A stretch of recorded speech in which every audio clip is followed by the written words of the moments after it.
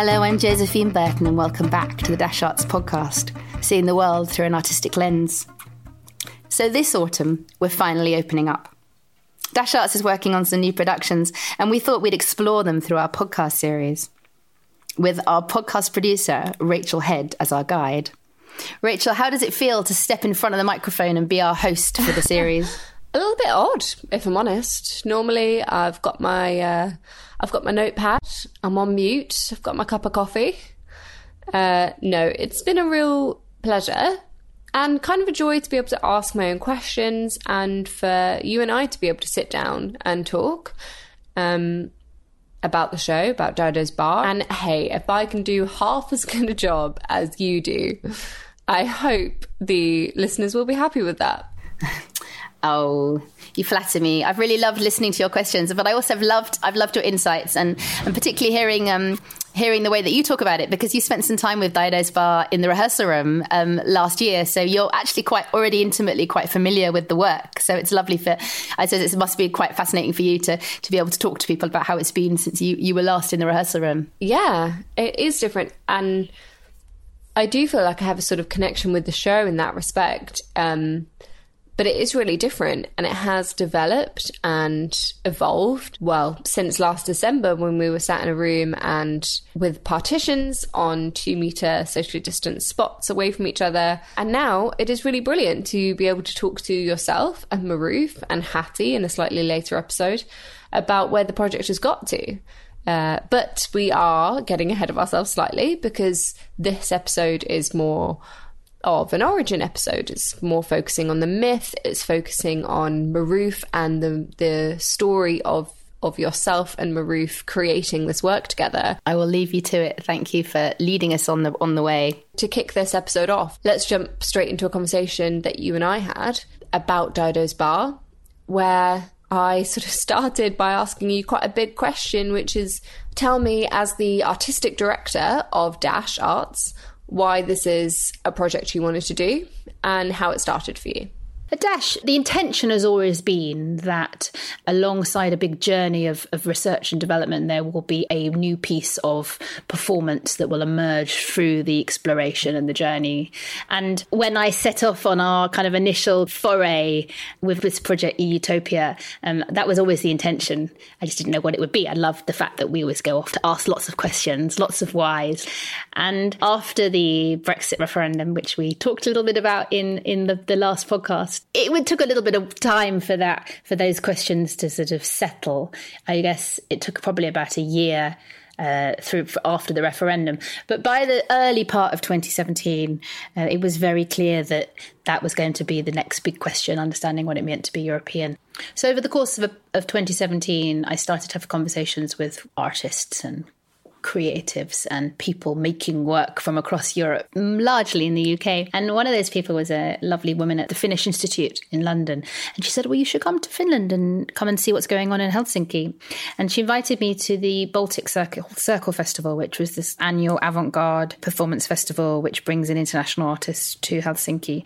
And I went along and I saw some fantastic work. And in fact, one of the brilliant performers, this wonderful Sami singer, Hilda Landsman, was performing as part of that festival, and I brought her over to London as part of our Dash Cafe series a year later. So I made some fantastic connections generally at the festival. And when I was there, I contacted some friends I know through the music scene and said, while I'm here for this theatre festival, who should I go and talk to who's interesting musically? If I had like an hour to meet some interesting musicians in Helsinki, who would they be? And one of those people was Maroof, who I called, and Maroof said, yeah, sure, I'll meet you tomorrow. I said, it's got to be this time, I'm on my way to the airport. So we had a very short coffee, Maroof and I, and I think they told me that Maroof was originally from Iran. And we had this sort of kind of quite thoughtful conversation where he told me that he'd felt out of tune with the musicians when he arrived in Finland and he hadn't quite ever found his place. He always felt that he'd been separate from them in some way, like he'd always been the soloist and not part of the ensemble. And he said it happened for about 4 or 5 years. And then something gave and he found his voice and he found his place and sort of established himself and assimilated into the musical world of Finland. But then he said when he went back to Central Asia, he no longer felt in tune with the musicians he played with from back there. And I said, what do you mean out of tune? Do you mean you were literally out of tune? Or are you saying there was some sort of psychological reason why you hadn't quite gelled? He couldn't quite explain to me. Like, he was like, it's a little bit of both. And it was just maybe a couple of minutes of a conversation, but it absolutely planted a seed for me of a question. And that conversation lived with me for quite a long time afterwards. So I returned back to London and carried on thinking about what I wanted to do with this project, Utopia. And I couldn't get this idea of being out of tune out of my mind. And I started to think, well, perhaps it's Marouf's insight into there being a different sound in Europe to the sound from which he came that can help me unlock this question of what it means to be European. So if perhaps if Marouf has found something that is quite distinct from what he had before, then there is maybe a sound, a culture, a world that's different in Europe than elsewhere. And what is it? And can he help me understand it? Because perhaps there's an answer, because I felt like I didn't really understand. I've never really understood it. Perhaps, like, I'm a native European, I've never really needed to question what it is to be European. But perhaps it's the people who come here and find it can help us understand ourselves. So that was the sort of the prompt. And I returned to Marouf and said, so I've got this idea, and can you help me make a piece of theatre or a show with it? And I didn't just want to kind of create this sort of super band of great musicians from across Europe who perhaps are amazing refugees or migrants who've come here. It just didn't feel quite enough to create a musical project. It felt like I really wanted to interrogate this question at the heart of it, and therefore I needed to find a story. And Marouf's story is extraordinary. I wanted to find a way of keeping Marouf's story at the heart of it, but not making it necessarily about him per se, but making it about this question, this search for what it means to be European. So you didn't find the myth, you found Marouf and realised that you wanted to make a show about him. So what was it about Marouf that inspired you so much? It was absolutely about finding Marouf. He's at the heart of the piece. He grew up as a Kurdish Iranian. He went to study music at the Conservatoire in Tehran. He learnt Persian classical music. He fled Iran politically. He lived in Ankara, where he sought asylum with the UNHCR. He spent time in southern Turkey. He was relocated by a kind of flip of a coin, because he was going to go to Norway, and then the Norwegians decided they didn't want him or didn't want them. And then he ended up being relocated to northern Finland. So he's just been on this amazing journey of sort of Kurdish folk music, Persian classical music, Finnish folk music. He studied Turkish music as well. So he's incredibly versatile, but the musical worlds that he's been through on his journey were so inspiring. So it is Marouf's story, but of course it's not just Marouf's story. It's also the story of the many, many refugees that have made their way to Europe over the years. And I wanted Marouf's story to be his story, but also that sense of being out of tune, in tune, finding the tune. I wanted to find a universal way of marking and paying tribute to all the many people who've made their lives in Europe. And I didn't have the myth at that point. It was only, I would say, in late sort of middle of 2019, so nearly 2 years after I met Marouf, of talking about how we were going to tell this story and what it was going to be and where we were going to bring and create this band. It was then that I remembered the story of the Aeneid, and I thought, this is the story that will enable me to tell Marouf's story. Amazing. I guess that's my next question, actually. For you, how does the Aeneid and the story of Aeneas and Dido fit into that search for what it means to be European?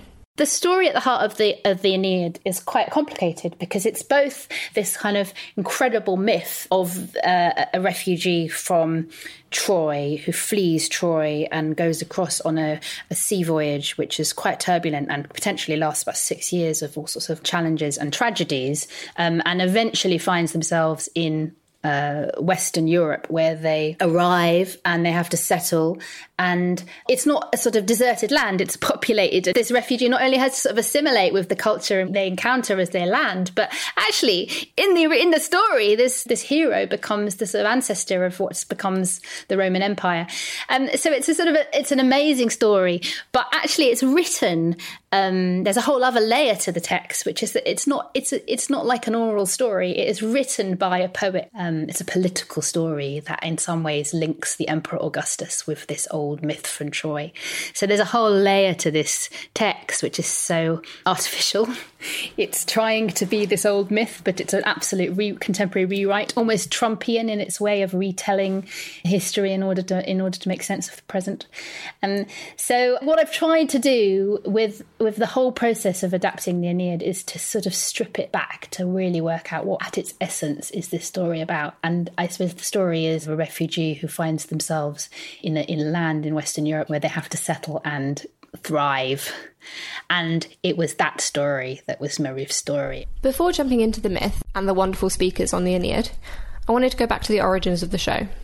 Josephine told me some incredible things about Marouf's background, but I wanted to ask him himself what it was like. So Josephine and I sat down with him.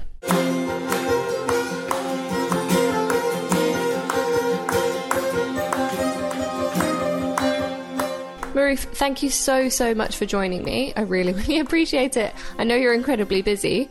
I want to start by asking about your move to Finland and the feelings that led to the inspiration behind the show. My move to Helsinki goes back to almost 20 years ago, and it was a consequences of many things that happened in my life, which forced me to move outside of Iran. And so for a while I have to live in a couple of different places until I reached Helsinki. So you arrive in Helsinki, and as a musician, what's your first move? Who do you reach out to?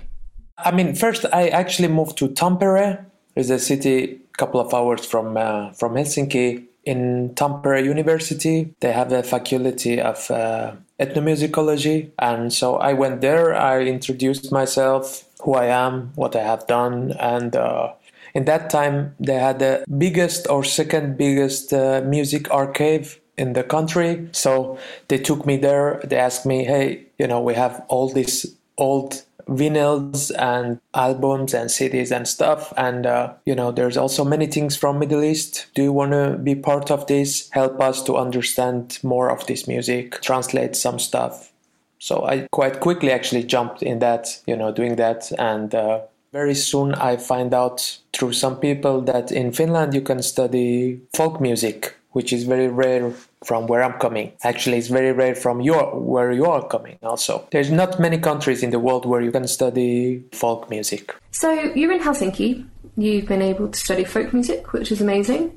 Tell me about your first meeting with Josephine. Actually, this is the interesting one. We met in the center in a coffee shop. We had this very short meeting, which actually, for me, she didn't sound like that she had questions or we were just talking. I also told her a little bit about my journey, how I had got outside of Iran, how I got into Europe, how I came into Finland, and how I did feel, how I felt at the beginning. I felt outsider, the feeling of being out of tune. For many years, I felt that, that I'm not really in tune with the co-musicians, whatever I played, and it was not, I felt that the music, is not clicked there, even though I know how to compose, how to write music. But anyway, I had this feeling for some years, and after 5, 6, 7 years, I really felt that, okay, now it's clicked, now things are going on, and I feel that, it's there. And after many years, I had a chance to travel to Middle East, and then I actually didn't go to Iran. I was in those countries around Iran. I got to play with many musicians, but with them I felt out of tune, I was going to these small villages with many people who were playing the tunes. They were Iranian, Persian, Kurdish, Azeri tunes. From my childhood, I know them like my palms. But when I was playing with them, I felt really out of tune again with them. So it was not clicking, there was no this flow. There was a moment of confusion, what's going on, now I was out of tune there. Now I'm coming back to where I'm coming from, to my roots, and I feel out of tune again. So I told this story more or less same, it's maybe a bit longer. And Josephine, when you asked for people to meet and you got in touch with Marouf, what were you hoping to happen? Were you looking for someone to work with, or was it just on the off chance? It's a great question. I think it's partly about the process that I go through at Dash, so that I arrive at the beginning of these kind of research journeys completely open to whatever it is that I might encounter. So I don't think I certainly wasn't thinking, oh, I'm going to go and meet somebody with whom I'm going to make a new show. It was simply that I'd asked somebody in Helsinki, who would you recommend? Who are the great musicians that I should meet? I'm here for a theatre festival, but I don't just make theatre. Who would you recommend that I contact while I'm here for like my very short visit? And Maruf was top of the list of the musicians that I should meet. And so I just went along curious and interested. And as Maruf said, that little conversation, that little kernel of an idea just stayed with me. And slowly it just sort of came to be the case that this was the same. I came to a realization that this was the story that I wanted to tell. This is the story of Europe. But it didn't. It was an incremental awakening. It certainly wasn't a kind of sudden moment in the room in that funny Finnish coffees. And I have to say, the Finns love coffee, but the coffee's not very strong. So I don't think it wasn't like an adrenaline buzz that came to me at that moment. Maruf, what's the next step there? Josephine gets back in touch and says, let's make something. What's the process? How long did it take you to land on the kind of show you guys wanted to make together? And how collaborative was that? And also, big question, also, how much of yourself do you think that you put into it? Was it all personal for you? The idea was quite clear what she proposed. At the beginning, it was just a line, okay, this is this out of tune, the story of immigration, and being in one place and feeling out of tune. And I was thinking, how it can sound, how big could be, what is the instrumentation. It was just ideas at the beginning, and I must say Josephine has a great gift through also the ideas. So she was just throwing different ideas, and we were kind of giving the space to those ideas to grow. So I was not like, okay, we have this timetable and we should do this in 1 year or something. Josephine brought the idea of Aeneid of Virgil. It got into the next step, the whole project. Amazing. And was it an obvious fit for you when Josephine suggested the Aeneid? Or was it more of a question mark on how you're going to be able to tell that story through that lens? I have worked with the epics, with the Gilgamesh and Shahnameh and Kalevala before. So I had a kind of idea. I think Josephine also agrees that we had this session in Scotland, this residency. That residency was the turning point for me, because the first days I were really like, oh my God, what's going on? What is this, And of course, the main thing was the English language and this old kind of English that was in those books, in the Virgil book. But I think that was, as I said, that was a turning point. That residency. After that, things got much more clear. Regarded to the Aeneid, and also regarded to the project, and also regarded to how I can contribute. What is my role? What we're going to do. There was something else that for me was a really important part of the process, Maruf, which was those few days that I spent living in your home in Helsinki after WOMEX just before the residency in the end of 2019, when we talked about the story and I shared with you what I understood about the Virgil story, and then you shared me your story, which, we'd met maybe 2 years earlier. But you get to know people as a person, you get to know them through layers and layers. And that story of your own personal journey to Finland, it's a long story and it's also very personal to you. And it took a long time for our relationship to get to the point of you being able to share it with me, I think. I remember that time of us looking at the parallels between the Aeneas' journey to Europe and your own journey to Europe, and getting quite excited about finding ways to retell both of those stories together. I definitely remember, and I remember the process maybe more because, I, as I said, I had also hard time to, get into this Virgil story. But I think the conversation that we had, first by me telling my story, and then you telling, like kind of retelling my story, and, also bringing the Virgil story. I think that helped me a lot to understand also my story and these projects, better. The spell now casts, I lay my soul in yours.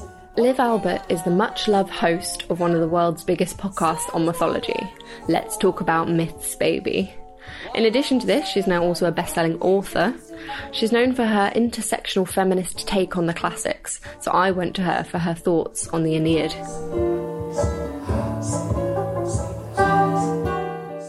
I basically was interested in what your version, what your retelling, briefly for listeners of the Aeneid would be. Absolute basics of it are Aeneas escapes from Troy and goes through all of these trials on the way, but we don't really hear about them. Like, what I find interesting about that is it's meant to mirror the Odyssey, but also they skip over a lot of it.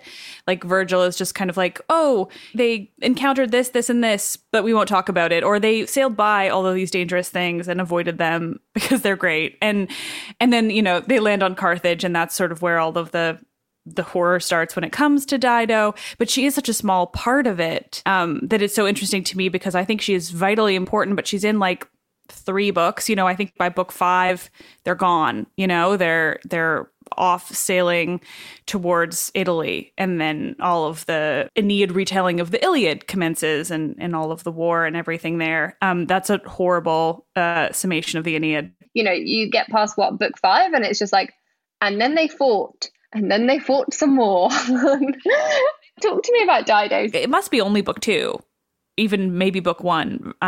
Aeneas lands in Carthage, and he like gets himself disguised by Aphrodite, his mother, Venus, rather, working for him. And he comes in like completely invisible and basically like spies on Dido and everything she's doing without anyone being able to see him. And then it does this big reveal like while they're talking about him.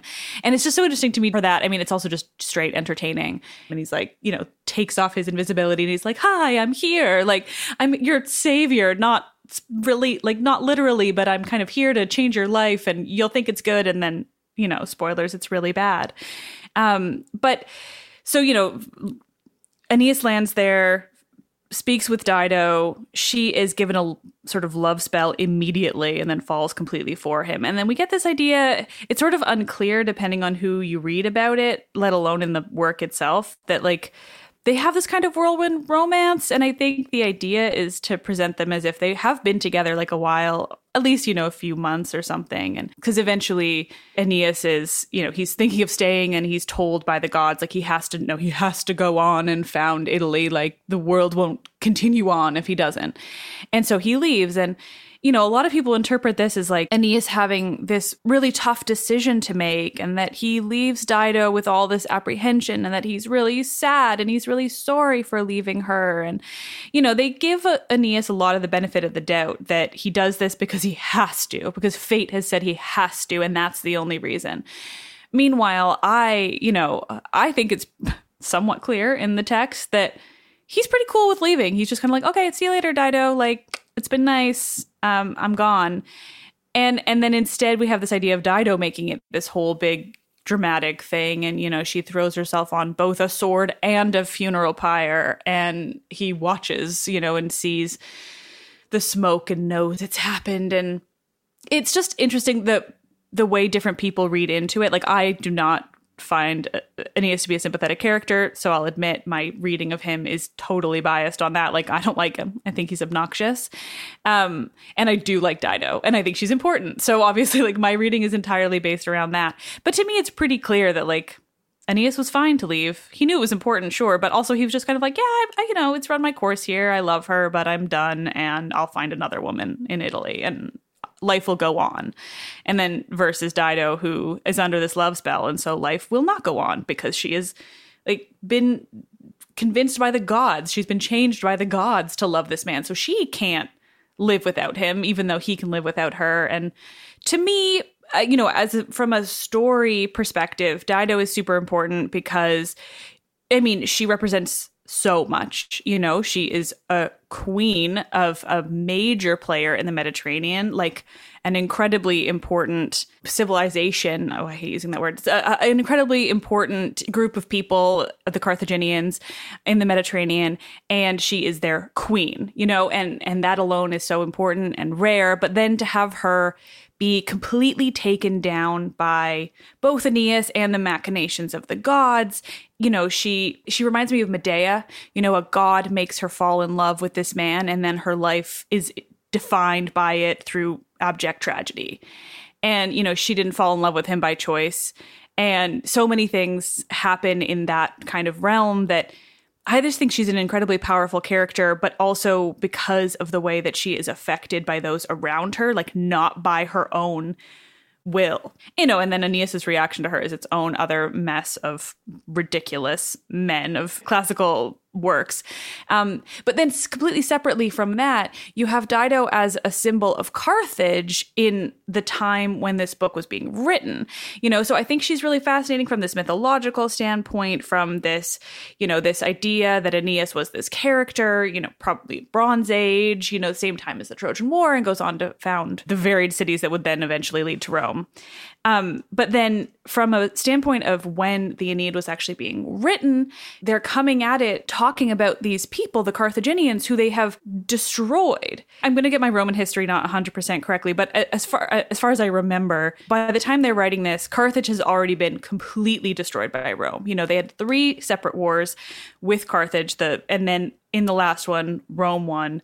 They completely burned the city to dust. The myths say they salted the earth. Like, you know, they went so hard to completely take out Carthage. And then Virgil comes along and writes this story where this iconic mythical founder of their city not only stops in Carthage, their biggest enemy, but, you know, causes the death of their queen, their mythological founder. Like, he essentially, you know, Dido is the equivalent of Aeneas for Carthage.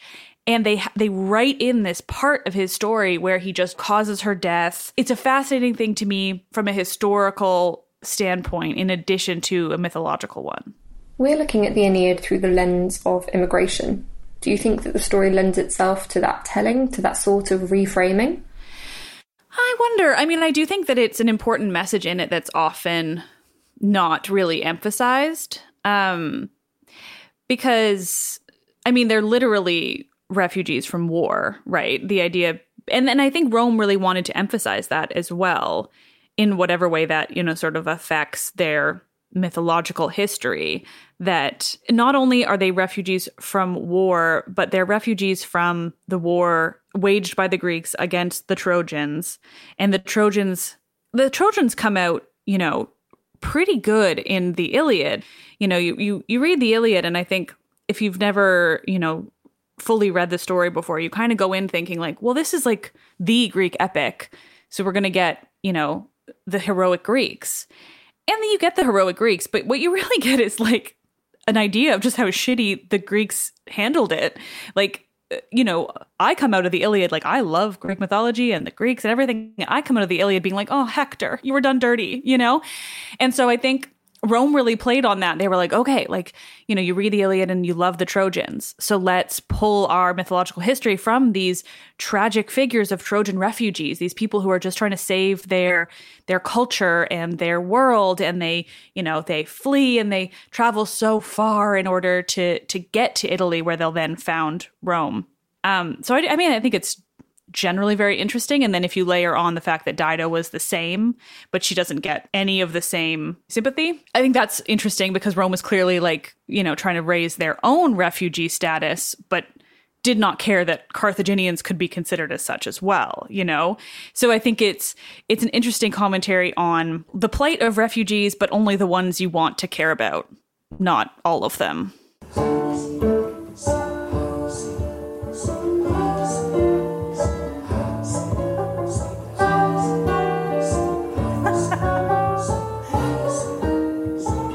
One of the big challenges for me about this extraordinary story is, although at its essence it is the story of a a refugee who comes from the East and needs to find their place in the West and has this great love affair with Dido on the way. And the big sticking point for me about this book, particularly when I reread it, was the second half of these 12 books. It's largely all fighting. Sort of Aeneas shows up in Italy, discovers it's entirely inhabited, and there is this guy called Turnus who is the sort of king in waiting, and he's got to get rid of Turnus in order to become the king of Italy. And he largely spends 6 books about fighting him. I mean, there's moments of beauty in those 6 books, but largely it's just a whole lot of battles and a whole lot of death. And I thought, well, okay, so we're going to have to really rethink what we're trying to do with Aeneas and Turnus, and be true to Maruf as well in the telling of that story. So I think it was in Scotland in those few days that we ended up saying, okay, well, can we retell this story in a world that's more familiar to us? It's not a war of battles and epic fighting. Can we retell this story in a different way? And it was obvious quite fast that Maruf's story as a musician needed to be at the heart of our retelling of Aeneas. So Aeneas became, through those few days, the last surviving musician and storyteller of this city of Troy. As he fled the city alone, largely alone, he was not only kind of carrying on to the history of his town, but he was carrying the songs and the stories and the cultural history. And it was that was compelling him to continue to find a place in the West where he would actually be able to carry the stories and the music of his destroyed homeland. So if he's a musician and he's got to make it in the West as an artist, all the people that he meets in the West need to be in that world. So we immediately thought, well, we've got to relocate the story into a musical world. So Turnus, who's the great anti-hero in the original story, is himself also a musician. So Aeneas has got to replace him in the band. And slowly this sort of reframing of this old story and the parallels, who are the gods? How do we retell gods in a creative way that makes sense to us today? Let's make the gods the owners of the bar. So they pull all the strings. They own the bands, they own the bar, the music scene is theirs, and they've got to be pro and anti the hero. We spent a lot of time just saying, well, let's retell this story in a way that's familiar to us in our scene, and music was obviously what was going to drive us because Maruf himself is a musician. So you spent some time making the show, and you know what the idea of the show is going to be. And then you got to do this residency in Scotland. Tell me a little bit about that. What was the process of it, and who did you take up there? How did you guys work together?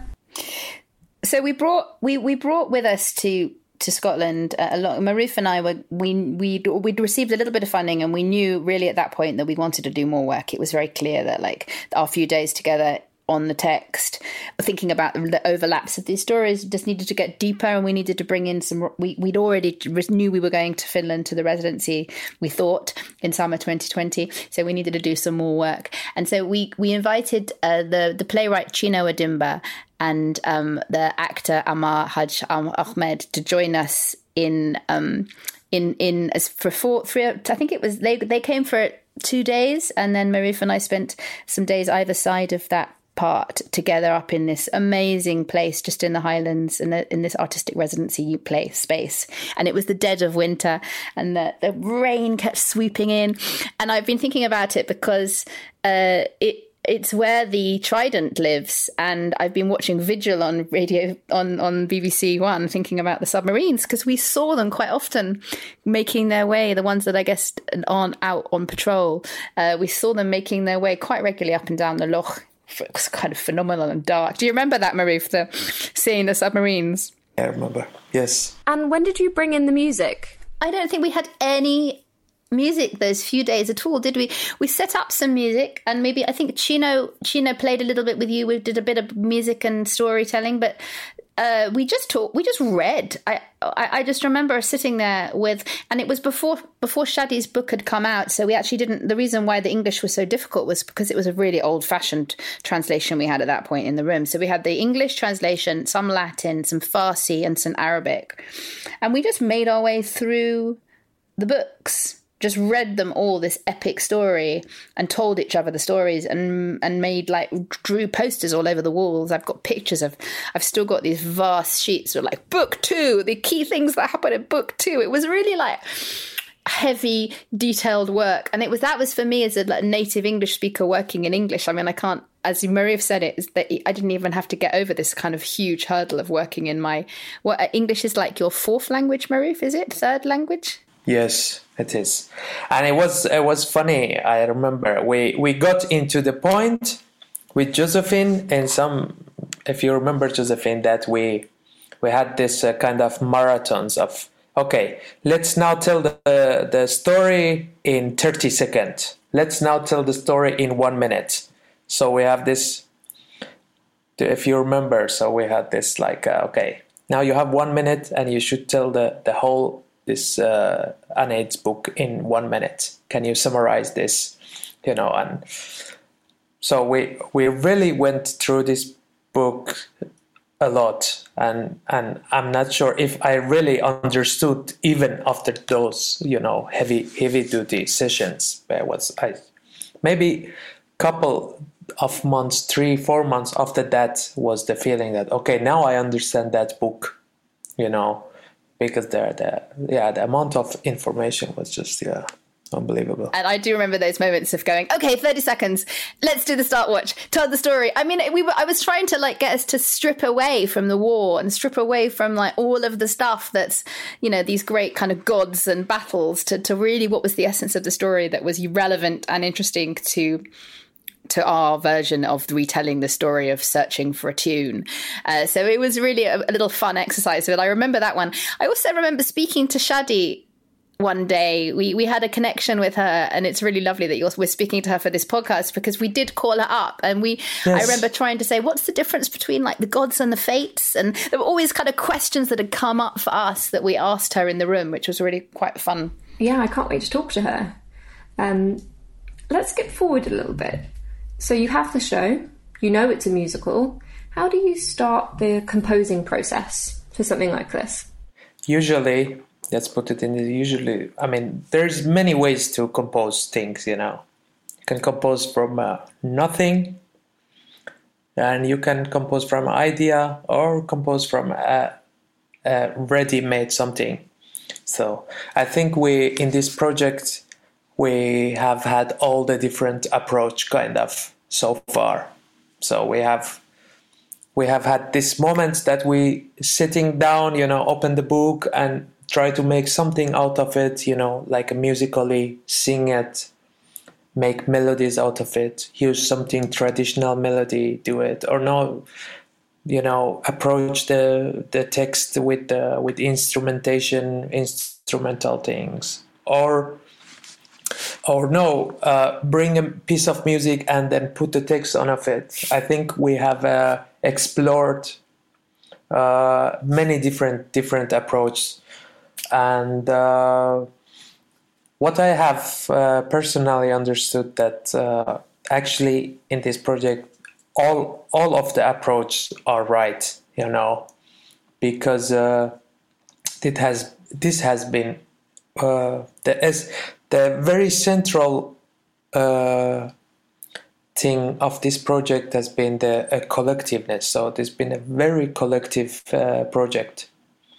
Now lately that we have this residency in Meidän Festival in Helsinki this summer, a couple of months ago, we basically were doing the same. We were in the same room, okay, getting inputs from there's coming something, let's make a music for it. Oh, that sounds like this, what about this, so I think this has been a very fruitful in that sense that and at the same time very challenging. This is not the easy way, because sometimes for the composer it's the much easier that you have your own space, they give you the text or the idea or whatever, and you compose for that.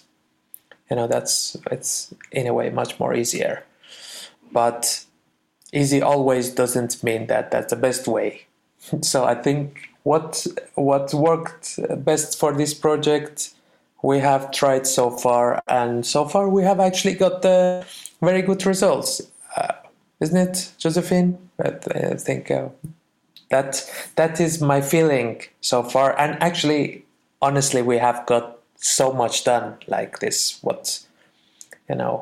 That's also something very interesting. The times that we have spent together has been very productive times regarding to music and the text. Yeah, I agree. I think it's been a really the fact that we've worked in these moments of time, like spread out, helps that. I think it gives us space to understand where we want to go next and come back together. Partly because of lockdown has made that happen. Like it's really spread out the process for us because of the pandemic. And when we've actually been able to be together in these times, and we've been like all 3 times we've been together has been during lockdown, right? So each time it's been so amazing to be in the room together that we've just got this incredible collaborative spirit because everyone is just delighted to be together making work again. So I think that's really informed and infused our work, is just the joy of being able to make work, be in a room and create. But also I think it's really testimony to the people who were there with us. So I think, Marif, you're just so open to the idea of encountering new artists and being open to new ideas. So that, when Samira was with us in July, and Samira that was playing was exploring our Dido. She's from Algeria, and she brought this Berber song, and suddenly Dido kind of appeared for us in the room. And the reason why she appeared so powerfully was because I think you gave her the space to kind of take Hati's lyrics and play with them and not necessarily immediately start something that we'd already written for her. It was not that bit spirit. And that's partly because of your openness. And it's partly because Hati really responds to being in the space. Hati is she's a responsive writer. She like you I think she can sit in her bedroom and write, but that's not the way that she wants to work. And it's certainly not the way she wants to work with this piece. So it's the 3 of us absolutely searching for a voice together, a way of working together, which embraces all of these other voices, which I think is really at the heart of and true to the idea of being out of tune. We don't have all the answers yet, and we've searched for them together.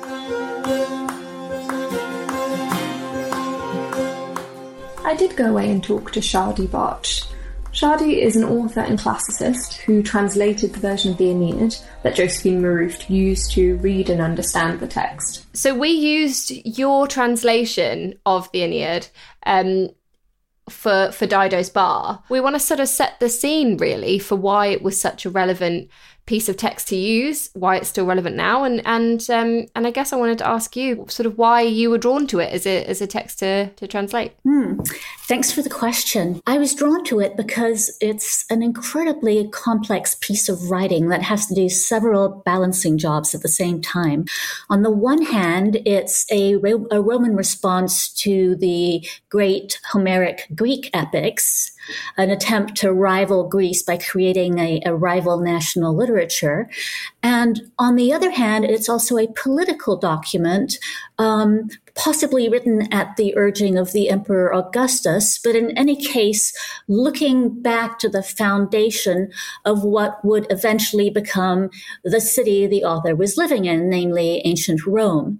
And these are kind of 2 very different angles of the poetic and the political here. And then as you read the poem, more and more complexities come to light that really invite reflection on all sorts of things, whether it's the role of rhetoric in wartime self-representation, or the treatment of women in the ancient world and the suggestion that they weren't credible ever, to issues that arise with settlement and colonies and refugees that are basically unsolvable. It seemed to me to speak to the present in so many ways, and at the same time to be kind of bottomlessly fantastic and thoughtful on its own. That's an incredible introduction. Thank you.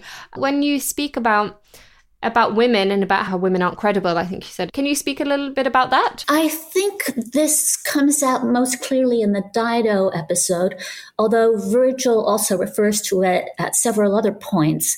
And what I want to make it clear that I don't think that Virgil is silencing, as it were, the females of the epic. Instead, he is showing us how they are silenced. And in order to show us that, he will make it obvious, for example, that a woman is speaking the truth in a particular case, only to have her discounted by some of the other figures in the narrative. So, for example, when Dido accuses Aeneas of trying to sneak away, we know that he was trying to sneak away.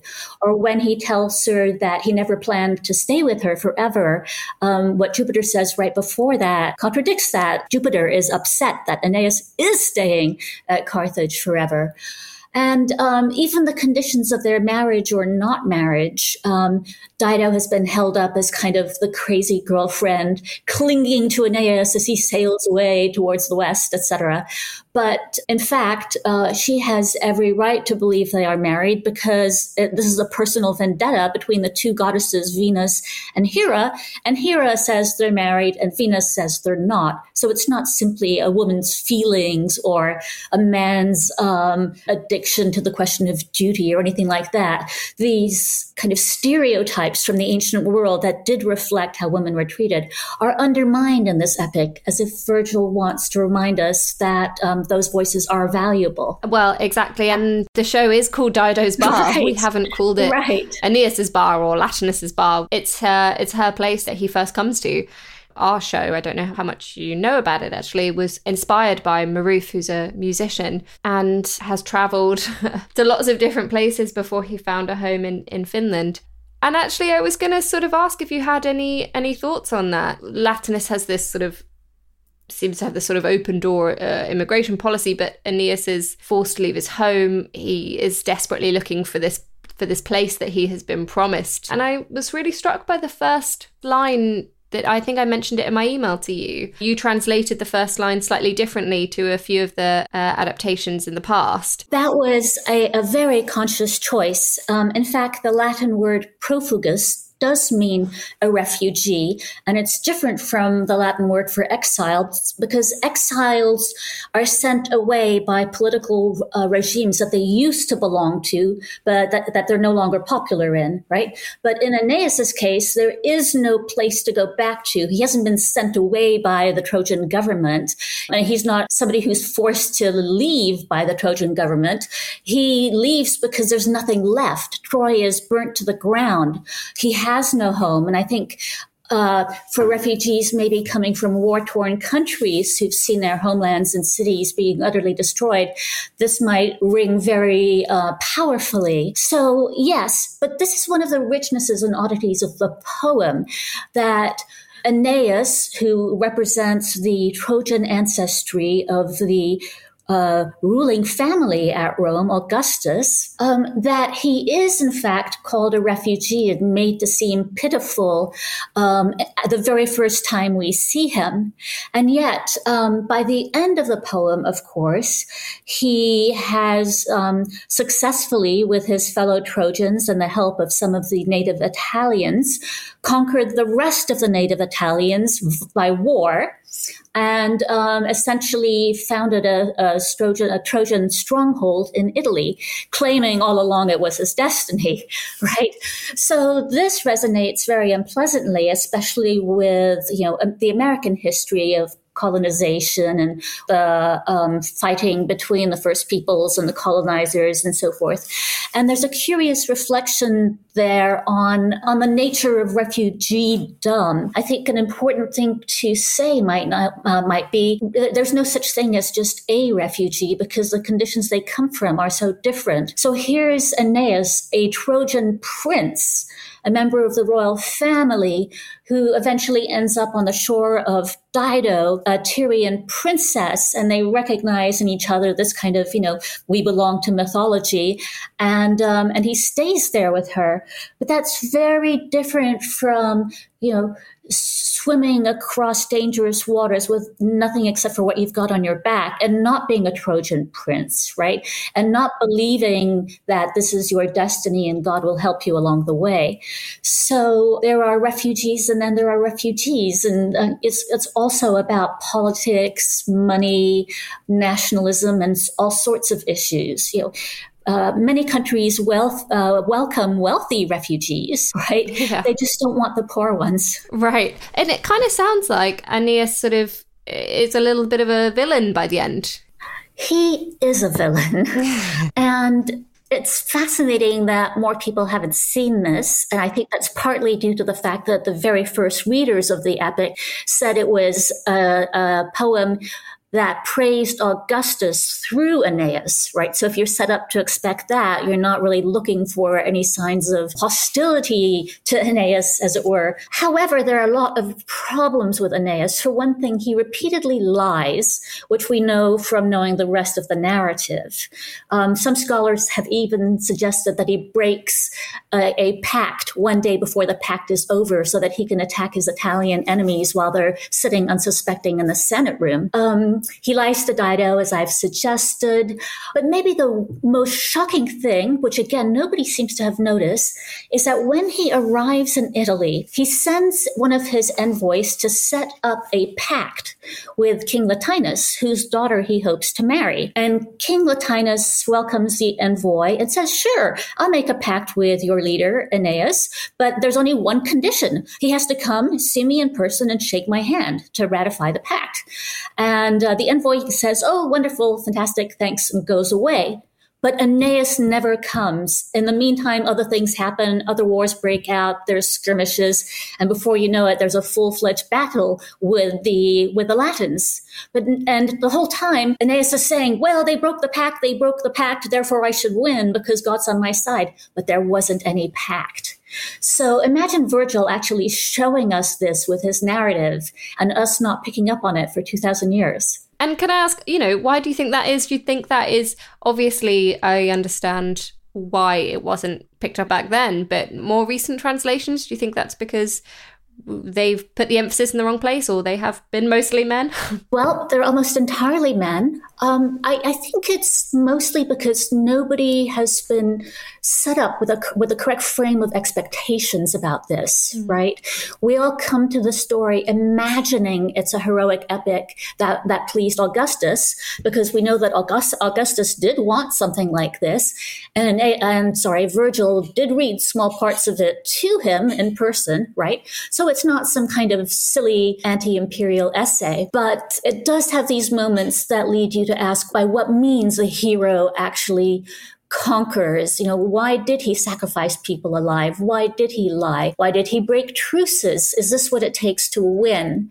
And I don't think the male classics reading establishment has really been thinking about those kinds of questions in relationship to this epic so much. Simply because it's always been a very upper crust and usually politically and socially well-situated group that has read it or that teaches it or has taught it up to quite recently. So maybe, the audiences were just wrong and have never really been right until this moment. I don't know. And why do you think we keep coming back to the classics then? I think there are many reasons for that. One is that, and this is going to sound incredibly academic, but no. I think it's very valuable. We have in front of us the history of other people reading these same texts for 2,000 years. So we've got 2,000 years of people reading the same texts that we're reading now and commenting on them and saying they had meaning.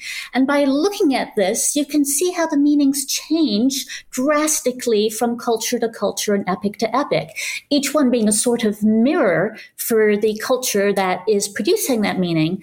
And it's much harder to see in our own case. But if you look back, first you can see, as I said, the poem being taken as a simplistic praise of Augustus through his Trojan ancestor Aeneas. Then the early Christians thought it was an allegory for the life of the Christian everyman, with Dido, the Dido episode representing the tumultuous desires of adolescence, and Book 6 representing the heights of wisdom, after which the allegory stops rather abruptly, since nobody knows what to do with Books 7 to 12, in which everybody's slaughtering each other. And then it's been taken over as defenses of empire, or it's been used to naturalize empires. For example, Mussolini said that the idea of the Roman Empire was more or less an eternal one that he was returning to, not so much starting under his own steam. And then during the Vietnam War, there were a lot of readings in the U.S. that saw the epic as being about the cost and the tragedy of war for the victims and even for the victors. And now there are readings coming out, and I'm not the first to say that Virgil seems to deliberately contradict himself all over the place. There have been some really great readings of the poem to that effect recently. And now we're interested in how authority, let me put it this way, how art is always able to somehow slip past authority. And that's what we're showing Virgil doing. And I think, maybe we're thinking more about, well, I don't know, actually. I shouldn't pontificate because I'm completely out of my depth here. But I'll just say that it does seem that people are so cynical about authority that they're willing to see ancient poets like Virgil being similarly cautious around questions of authority and citizenship. Yeah, so interesting. And I don't think I'd really thought about it in that capacity. I think because I've been reading it through this lens of immigration and what it says about that, I have thought recently reading it about the sort of racial hatred that Aeneas experiences at the hands of the Italians. Yeah, from Turnus. And so this is another fantastic question, which is why do the Italians say particular things about Aeneas? And what are they up to? And what is Virgil up to? So on the one hand, yes, they use kind of racial anti-Asian, at least as Asia was understood in their world, not ours, slurs, like saying that he curls his hair, or that he wears long sleeves, or he's got silk slippers, or there's too much unguent on him, these kinds of things, which are Roman racial stereotypes about Asia Minor. But he's also characterized by the Italians as a runaway, a traitor, a robber, the worst of all Trojans, and the person who gave up Troy to the Greeks. And scholars have often said, oh, this is just, the rhetoric of the angry other side. But in fact, all of that harkens back to the story of Aeneas before Virgil wrote it. And a large strain in that story was about his possibly having been the person who betrayed Troy. So what Turnus and Amata and the other Italians are saying may, in a sense, be true, right?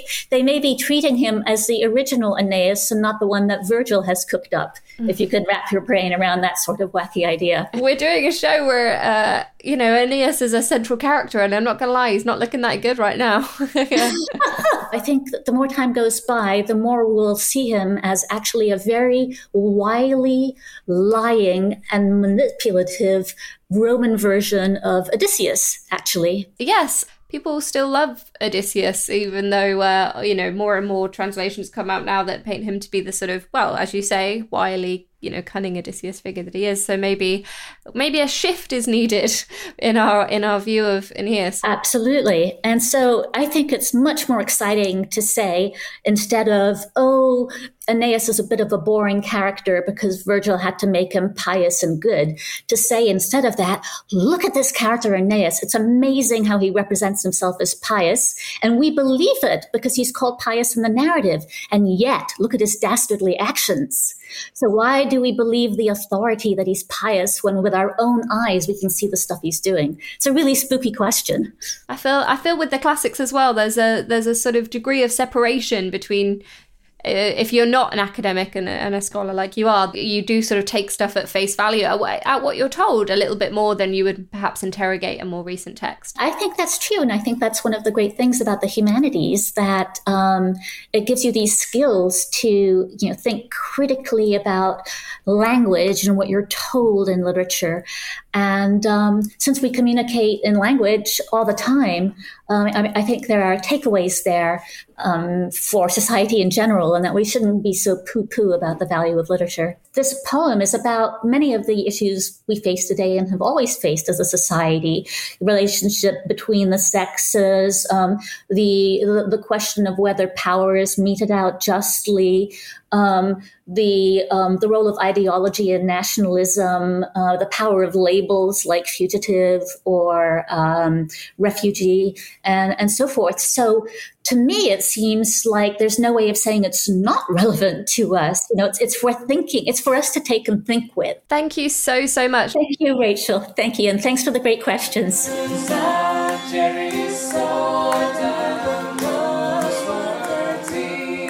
I had the pleasure of being in the room for a Dido's Bar Research and Development Week in December 2020. And Maruf, you were playing Aeneas then, which makes sense. But having just finished this festival, summer 2021, does it feel different now? How much do you identify with this quite complicated character of Aeneas? That's a very good question, because that is something that we have discussed quite a lot with Josephine as well.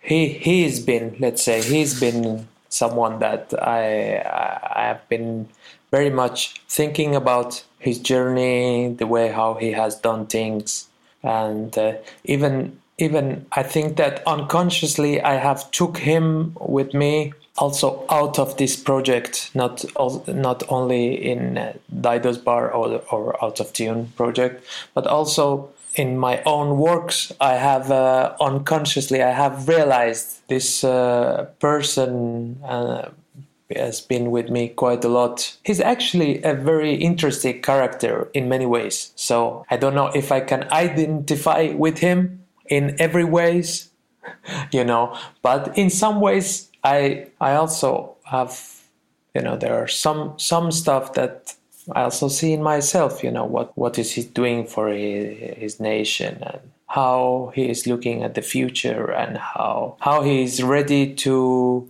let go of many things that he loves and he wants just because of the purpose that he has. So, but he has a very contradictory personality, and especially if you bring him to this age, to this era where we live, that makes him a bit not really lovable person. But I can imagine somebody like him, how 1,000 years ago or in old time, how he has been.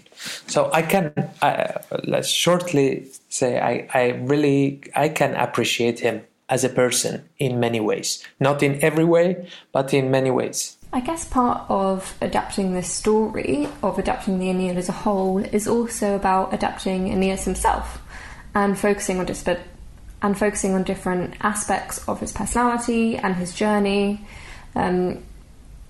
Certainly there's less violence, and instead would you say that conflict works itself out through music?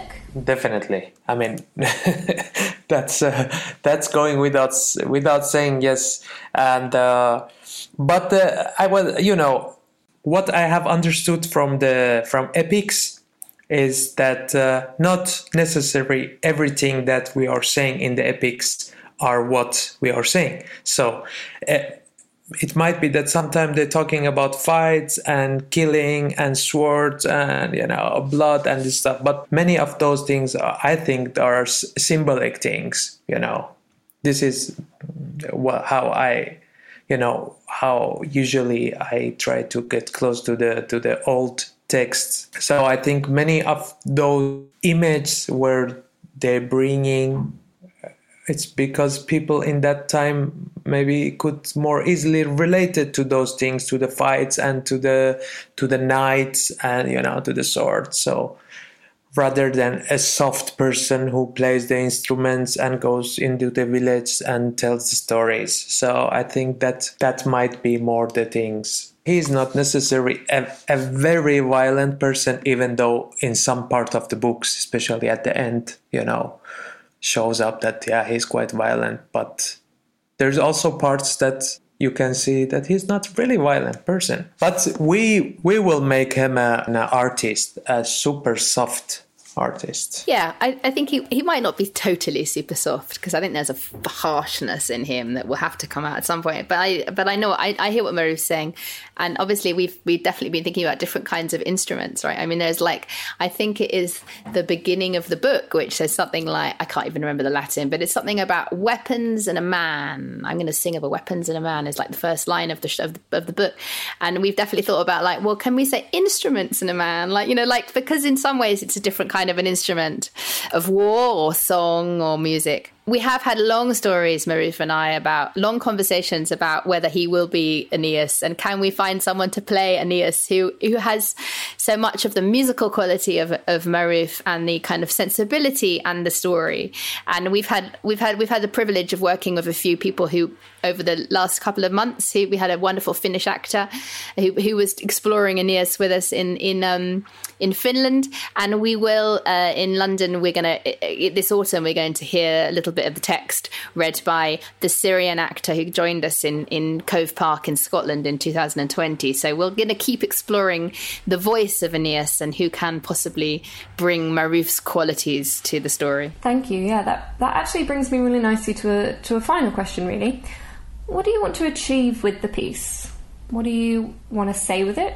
And what do you think people are going to take away from it? The subject that we working around and working with is something which is going on, and it has been going on in the world and in Europe for quite a time. Moving, immigration, adapting to a new place. The challenging of becoming a citizen of a new place, regardless of the language and the culture. Everywhere people can relate to. So I think those are what we aim for, and we have aimed for from the very beginning. Aside from that main aim of just wanting to create an extraordinary piece of work, I really would love people to have the opportunity to encounter stories like Maruf's story and many, many other stories, and have a slightly more of a deeper insight into their experiences and the journeys with which people go to reach Europe. And it is an epic story, this story of the Aeneid. It is an extraordinary, timeless story, and finding ways to retell that story and enable other people to encounter it, the myth of Aeneas and the journey to Europe and the great love affair with Dido and the experience of trying to establish and assimilate in a new place, told in quite a different way. That I really am excited to share that story with people. So it's, I guess, the layers of an extraordinary piece of work, which is shown in an interesting, creative, fun way in this bar surrounded by music and theatre. The opportunity to hear the stories of migration told personally and powerfully and universally, and the opportunity to re-encounter an old story with contemporary resonance. The process has shown me that it is possible to work towards a show that tries to achieve those aims, because they're all wrapped into Dido's Bar. This is just the beginning for Dido's Bar, which will be coming your way next year. In the meantime, stay tuned for more podcast episodes exploring the music behind Dido's Bar and our other Dash projects. Thank you to Josephine Burton, Maruf Medigi, Liv Albert and Shadi Barch. I'm Rachel Head, and if you like the Dash Arts podcast, please do like and subscribe. It means the world to us. See you next time. Pomegranates. Sugar. Cardamom. Dried limes. Saffron. Cilantro. Fenugreek. Apples, garlic cloves, rice petals, saffron, thyme, korest i kormen satsi, korest i karas, korest bademjan, korest i fesenjan, korest i geimen, korest